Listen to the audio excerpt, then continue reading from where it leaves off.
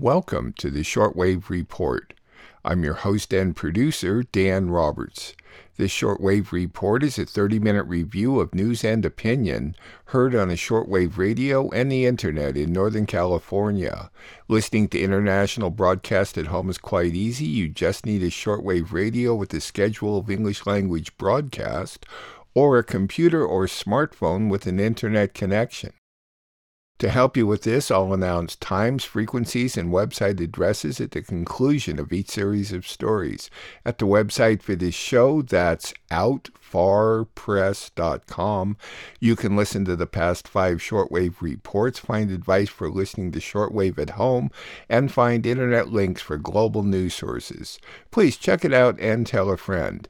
In today's edition, you'll hear reports from NHK Japan, Germany's Radio Deutsche-Welle, Radio Havana Cuba, and Russia's Sputnik Radio. We will begin with NHK World Radio Japan. COVID cases are rising at a rapid rate all across Japan. The U.S. Secretary of State warned China again about the South China Sea, followed by a U.S. Navy destroyer streaming through the area. More charges have been filed against Aung San Suu Kyi in Myanmar to prolong her detention. European Union leaders unveiled a plan to tackle climate change by reducing greenhouse gases by 55% by 2030, banning gasoline and diesel vehicles by 2035. Japanese car makers will accelerate their goal of all-electric cars. NHK Japan. We start with Tokyo's latest coronavirus setback in the final days of Olympic preparations. Daily case numbers have climbed to the highest point in nearly half a year, fueled at least in part by a highly contagious variant. And it's not just an issue here in the capital. Cases are increasing again in the Kansai region and in Hokkaido, Aichi, and Fukuoka prefectures. Infections are once again spreading all across Japan. Tokyo reported 1,149 new cases on Wednesday. The tally surpasses even the peak of May's fourth wave. Officials hope to fight a steady rise in weekly averages with current emergency measures. The IOC president said COVID-19 will not stand in the way of the Olympics as he met with the Japanese prime minister. But the virus is already tripping up athletes. Some have been forced to suspend training in Japan after coming into contact with the virus. And others have had to delay travel because of coronavirus conditions outside of Japan. Now, elsewhere in Asia, case numbers are breaking new records. Many nations are feeling the effect of the Delta variant. This is the first time over 1,000 cases were reported in metropolitan areas. The U.S. Secretary of State is warning Chinese leaders to stop intimidating their neighbors around the South China Sea. Cholabansa Narula at our bureau in Bangkok has the details. Anthony Blinken says Chinese leaders are upsetting the maritime order, and he says they should stop what he called their provocative behavior. Blinken released a statement marking the 5th anniversary of a ruling by the Court of Arbitration in The Hague that rejected Beijing's claims to much of the sea. Philippine leaders had accused the Chinese of building islands in their waters and threatening their ships. Officials in Brunei, Malaysia, Taiwan, and Vietnam also lay claim to the sea. U.S. naval commanders say they're committed to upholding freedom of navigation. A U.S. destroyer steamed through the area after Blinken released a statement. Chinese military leaders responded by sending their forces to warn and drive it away. Zhao pointed back at U.S. leaders, saying they're abusing international law. To Myanmar, lawyers for Aung San Suu Kyi say prosecutors have filed 4 additional corruption charges against her. The military is apparently trying to prolong detention of the ousted de facto leader by filing additional charges. The lawyers said on Tuesday that court procedures for the new charges will start on July 22nd, but they don't know the details because they have no access to related documents. The country's state-run media reported last month that Aung San Suu Kyi illegally received $600,000 in cash and about 11 kilograms of gold from a regional government official. The media also reported that she misused her position to enable a foundation she runs to rent properties at lower than market prices. The new charges may be linked to these allegations. The former state councilor has already been indicted for 6 charges, including illegally importing walkie-talkies. Trials have begun for 5 of the charges, but they're making slower progress than the lawyers expected as prosecutors are submitting additional evidence. European Union leaders have unveiled their plan to tackle climate change. It involves a massive change to the vehicles allowed on the road. Members of the European Commission set a baseline of 1990. By 2030, they want to reduce emissions of greenhouse gases by 55%. Europe is now the very first continent that presents a comprehensive architecture to meet our climate ambitions. We have the goal, but now we present the roadmap to how we are going to get there.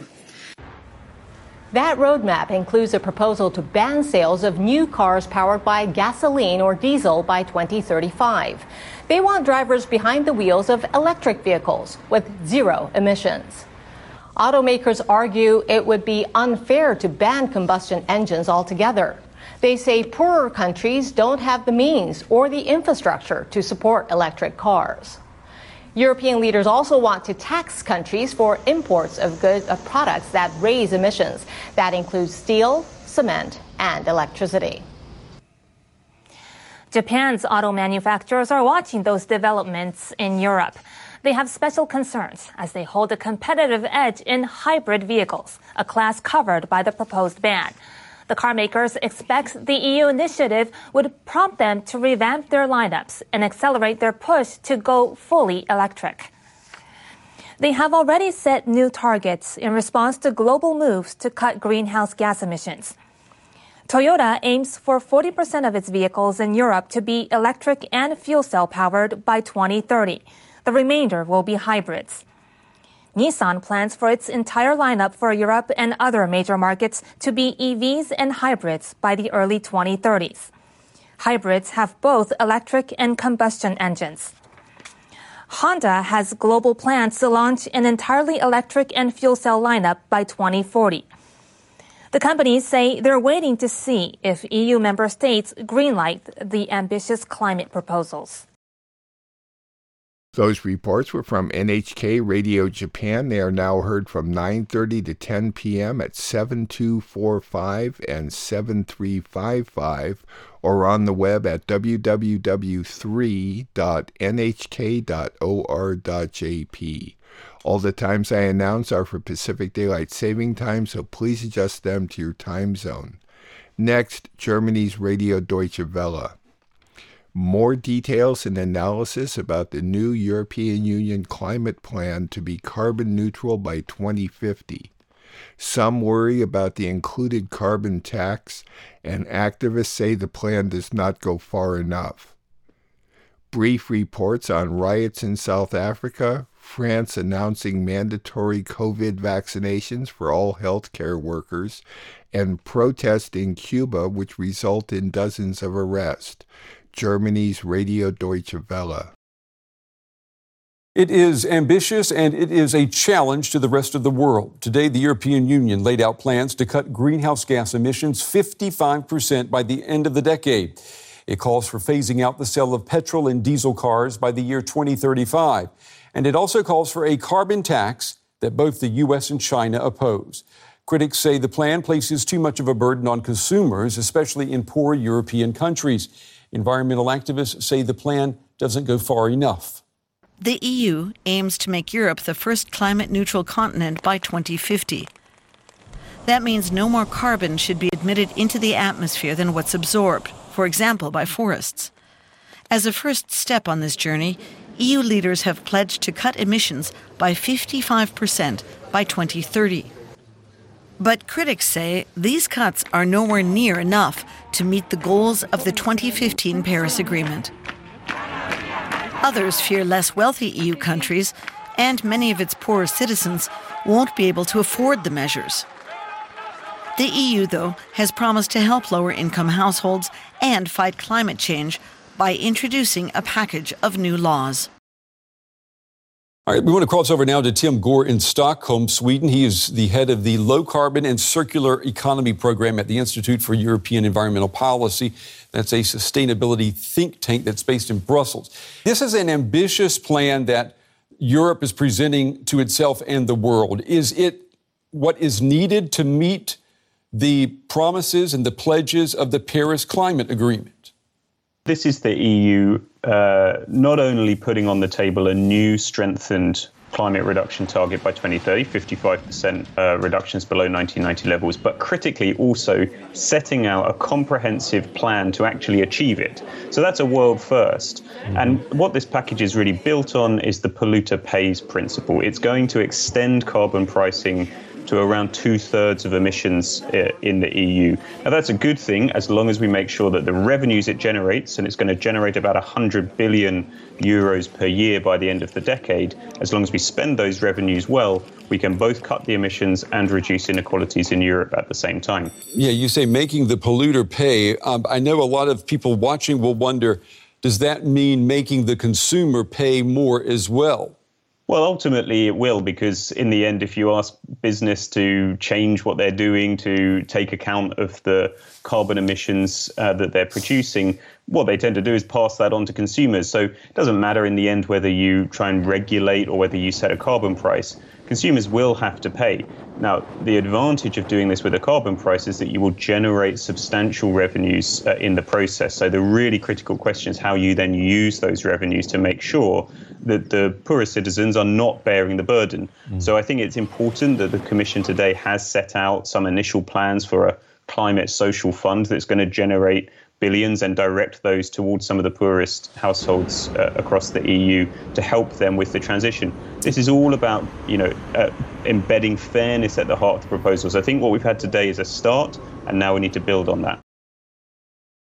We are joined by Karl Friedrich Schleusner. He is a climate physicist at Humboldt University in Berlin. Canada, Russia, Spain, extreme heat waves, record temperatures in many parts of the world. Is this climate change or is this just weather? Well, it's both, but it's definitely climate change. One thing that we know for sure is that climate change is fueling heat wave and making them more severe. And that's exactly what we are seeing, and also exactly what we can link with scientific methods to climate change. And we are seeing, in particular in the case of the northwestern heat wave in the US and Canada, that we are not just loading the dice and making extreme heat waves more frequent. We are also seeing unprecedented events that wouldn't have happened without climate change. What are you expecting now in the coming years, given the current situation? Well, colleagues of mine, just to keep at the example, have done an analysis on the characteristics of this heat wave and why this today is indeed a very rare and extreme event. At a warming of 2 degrees above pre-industrial levels, such an event could happen every 5 to 10 years. So that's by mid-century, in a couple of decades. And I think it's illustrating that the climate crisis is not something that's happening in the far future. It's something that's very much upon us. CO2 concentrations in the atmosphere being the highest in the last 3 million years, and temperatures as we record them probably the highest in the last 12,000 years, so in the time when humans started to do agriculture and civilization started to prosper. Authorities in South Africa say that more than 70 people have been killed in some of the worst violence the country has seen in years. The unrest erupted last week after former President Jacob Zuma turned himself into police. He is now serving a prison sentence for contempt of court. He and his supporters are demanding his release. Back here in Europe, France is tightening coronavirus rules in a bid to head off a new surge in infections driven by that highly contagious Delta variant. President Emmanuel Macron has ordered all healthcare workers to get vaccinated by mid-September, or they could lose their job. Starting next month, bars, restaurants, trains, and planes will also be off limits to people who do not have a special COVID-19 pass. President Macron says that this is a new race against time to prevent a fourth wave. Thousands have rallied in France to protest the country's new coronavirus measures. Police in Paris fired tear gas to disperse crowds who opposed the decision to make vaccinations for healthcare workers mandatory. Proof of vaccination or negative COVID test will also be required for many indoor public spaces. In Cuba, dozens of people have been arrested after some of the biggest anti-government demonstrations in decades. The exiled rights group Cubalex says as many as 150 people have been detained. Thousands have been taking to the streets to protest Cuba's economic crisis and its handling of the pandemic. Those reports were from Germany's radio Deutsche-Welle, which may be heard at a combined audio-video website, dw.com. On to Radio Havana, Cuba. The Cuban foreign minister accused the United States of directing the protest and being responsible for the economic crisis among the Cuban people.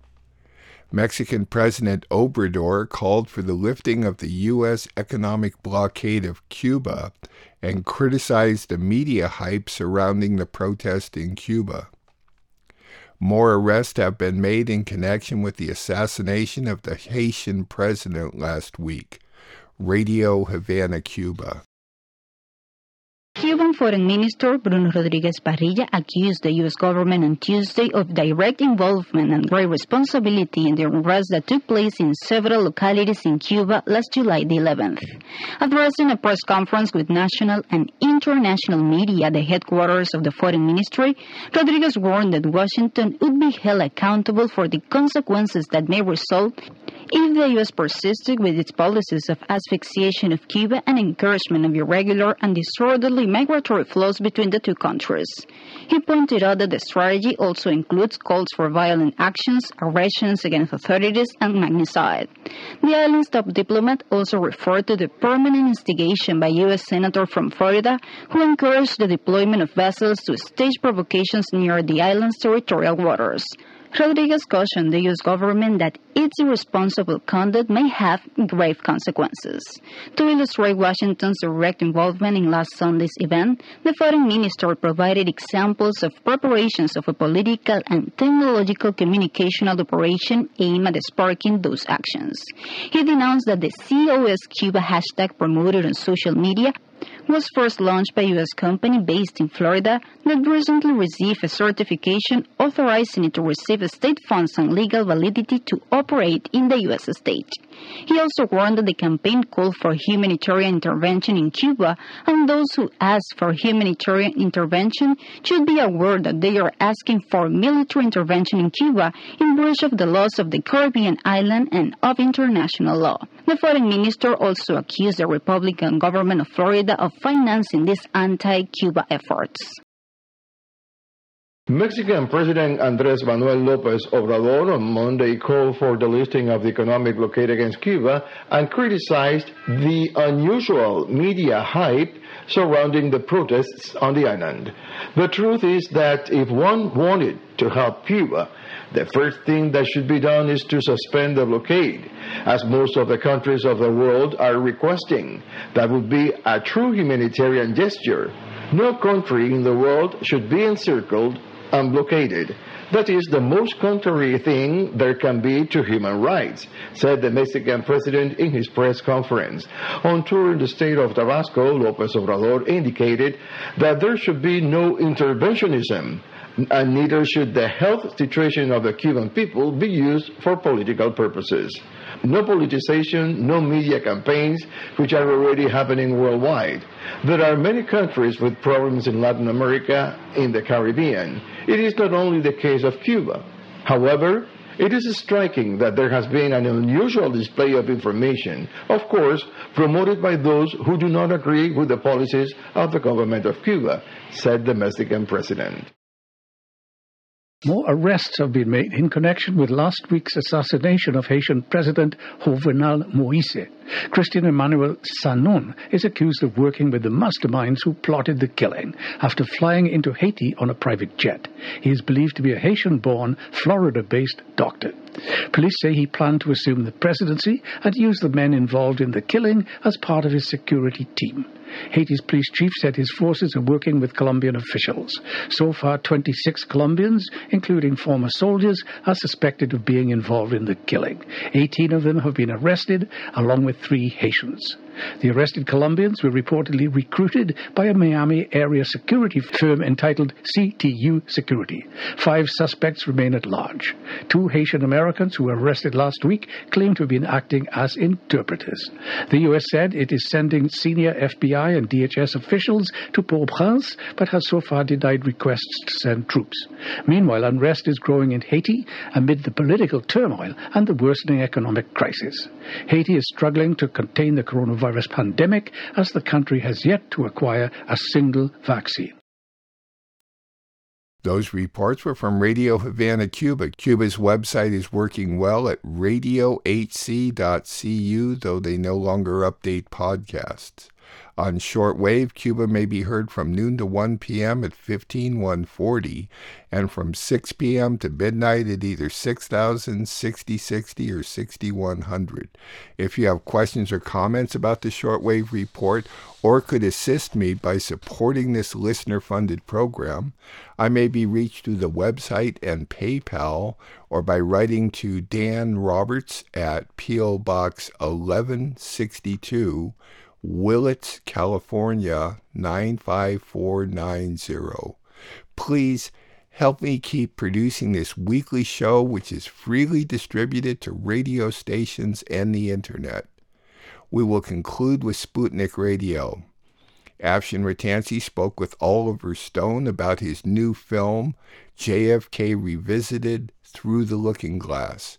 In this brief excerpt, Oliver discusses JFK's often overlooked campaigns for peace with the Soviet Union and Cuba prior to his assassination, the U.S. media ignoring congressional hearings following the first JFK movie, and Kennedy's anti-colonialist beliefs. Sputnik Radio. Oliver Stone, his platoon, born on the 4th of July, Snowden and Wall Street educated generations. His groundbreaking work, JFK, turns 30 this year, and Stone is returning to the subject with a follow-up documentary, JFK Revisited Through the Looking Glass, currently premiering at the Cannes Film Festival. Here we have a U.S. president in the White House backing forces against the Cuban government. What is the relevance to the current White House of this documentary? Well, I think that the relevance is that the main point we were trying to make in the documentary was that John Kennedy was a warrior for peace in all forms. And among the many things he was doing when he was killed was reaching out to Cuba to end this embargo, to make a detente with Castro. It looked good. And he was also at the same time making an overarching deal with Khrushchev of the Soviet Union. They signed the nuclear test ban treaty together, which is an amazing document. First time that the Soviets and the U.S. Signed a treaty of this nature. And the Cold War was theoretically coming to an end in 1963. So you can imagine where the world would be now. Instead, we have this retrograde policy where the U.S. has still got an embargo on Cuba 60 years later.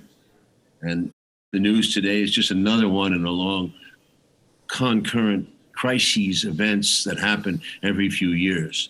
And the evidence in the new film, let's just remind our audience how you ended up testifying in Congress and for what has been called, actually, one of the strongest open government laws ever passed by Congress. JFK Records Act was passed in the wake of the movie, which created a furor. I testified in Congress, and they passed the act, and it allowed them to declassify documents and do some limited investigation. It lasted for 4 years, from 94 to 98, and uncovered quite a substantial bit of work. But unfortunately, the American media did not report it to the public. It was buried, forgotten in the memory hole that's become the JFK case. So in 2013, I was pretty frustrated when all the networks in the United States celebrating the 60th anniversary of Kennedy's assassination, none of them mentioned the alternate theories or my film. And basically, I was interviewed for almost an hour and a half by Tom Brokaw of NBC, and they cut it down to a 20, 30-second clip. It hasn't been, the media has not been balanced. They're still referring to the Warren Commission as if it's some kind of accurate document, whereas there's been 3 official investigations resulting from that murder. We are trying to say, okay, let's be honest. Here is what we found. John Kennedy, He was the last president to really work for peace in the world. He was looking, as I said, for this détente, and he was withdrawing, among other things, from Vietnam.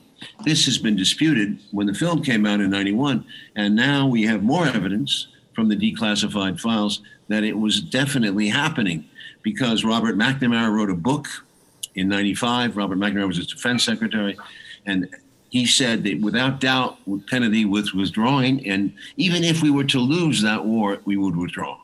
That the Vietnamese were going to handle this war from now on.